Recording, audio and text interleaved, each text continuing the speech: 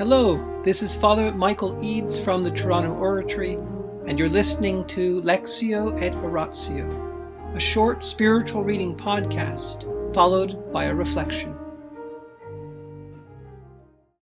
Mother Teresa, Come Be My Light. Private Writings of the Saint of Calcutta. Introduction, The Documents, continued. In addition to the letters, excerpts from Mother Teresa's other writings are also quoted here. Among them, the journal she kept at the beginning of her work in the slums, her instructions to the sisters, and her public speeches. Other sources have also been used. Excerpts of letters written during the time of discerning whether her call within a call was of divine origin, mainly those of Archbishop Perrier, Father Van Exum, and her superiors. Testimonies gathered during Mother Teresa's process of canonization, for the most part from her surviving spiritual guides and members of the Missionaries of Charity, and testimonies about her from published sources. Organization. The documents have been organized chronologically.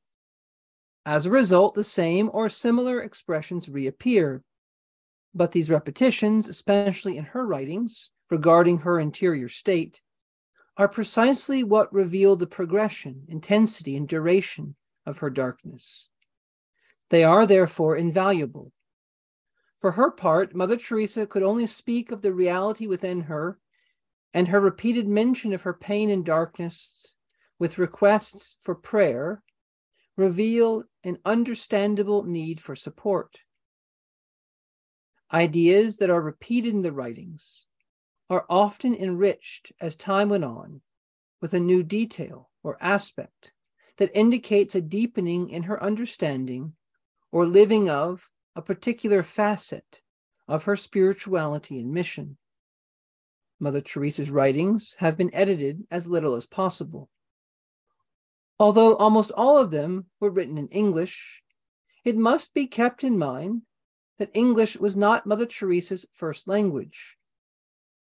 Her mother tongue was Albanian. Her education and much of her everyday communication while growing up in Skopje was in Serbo-Croatian. The early letters from India to her friends and confessor back in Albania were written in Serbo-Croatian. The most literal translation has been provided here. For the texts written in English, even if at times the grammar is incorrect or an improvement could have been made, they have been left as she wrote them.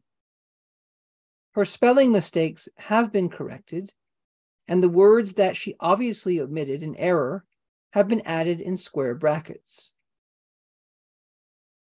Capitalization is an important part of Mother Teresa's writing style. She had the custom of capitalizing words that would not be capitalized in common English usage. She capitalized God and the personal pronouns referring to him. She also capitalized what was related to the sacred and holy, as well as terms that were important to her, such as confession, our young society, our poor, a big smile, and so on. This was her way of expressing respect for the sacred and emphasizing a particular reality that struck her. However, she was not always consistent in her use of capitals, and most of these have been corrected to standard English usage.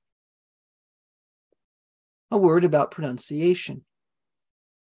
Mother Teresa's writings presented here are personal communications to her close associates, not intended for publication. In this informal writing, the dash is a punctuation mark that characterizes her style. At times, even in her letters, but especially in her journals and notes, the dash replaces every other punctuation mark. It stands for a period, comma, colon, and semicolon. for an exclamation or question mark, and finally, for a dash as well. In short, every break of thought was marked with a dash. This particularity of her style is expressive of the dynamism and vivacity of her personality, a certain haste to do the next thing and not be busy with the non-essential. Though the dashes could be a distraction to reading, for the sake of authenticity, these have almost always been left in the text as she placed them. In a few instances, however, when a dash would have interfered with the meaning or flow of the text, it was either removed or replaced with the conventional punctuation marks.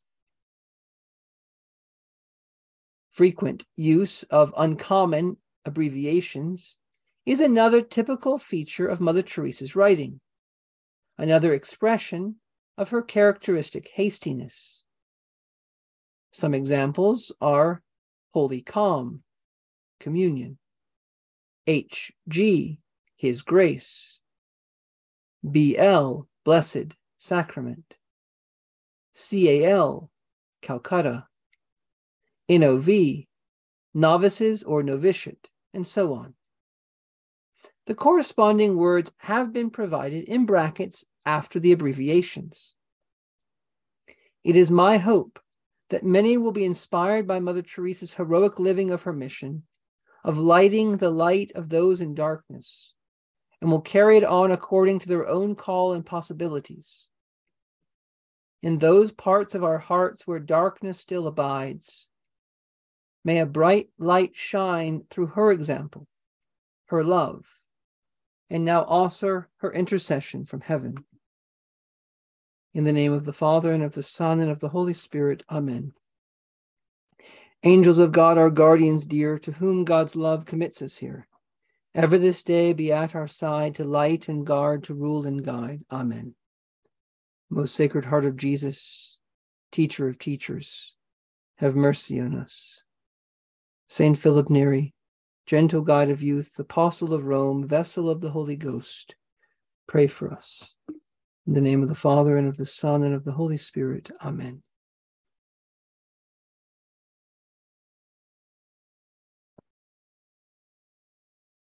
Why did the editor, Folokolodechuk, want to leave Mother Teresa's unique punctuation as she left it, as she wrote it? Well, as he says, it's because it indicates something very important about her. Namely, that she was hasty to get on to what was really most important. In fact, we know that often she would stay up very late answering correspondence. We know that she sacrificed sleep at times to keep up on things of her young society. But that dash, that kind of break in the flow, as he says, shows a kind of dynamism, a vivacity of her personality. She really wanted to do everything the Lord asked her to do. She made this vow 6 years before she really started the society, to do what was most perfect, to try to please God in everything. And so as she's writing, she's trying to say exactly what she thinks she's supposed to say, and nothing more and nothing less. Mother Teresa was a unique, distinct person, a real human person with a history from Albania to Ireland to India, teaching in one place, going to work in the slums later on, and her own unique personality and her own unique history is also meant to inspire us, that we too who are unique, we too who have a different past, a unique upbringing, our own personal characteristics, we too can serve the Lord. There are no copycat saints. There are no copycat missions. And this editor wanted to leave everything that was distinctive of Mother so that we would also be encouraged, not only by her prayers, not only by how she lived her mission out, but also by the fact that a distinct mission is possible.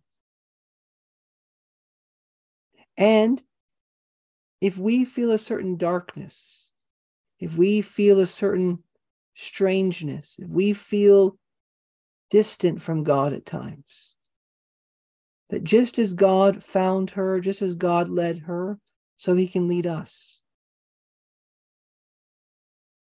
And we need to know about this particular aspect of Mother Teresa's life so that we won't be discouraged when we go through something similar.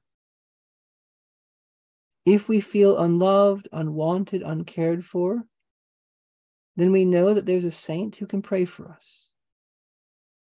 In the name of the Father, and of the Son, and the Holy Spirit. Amen.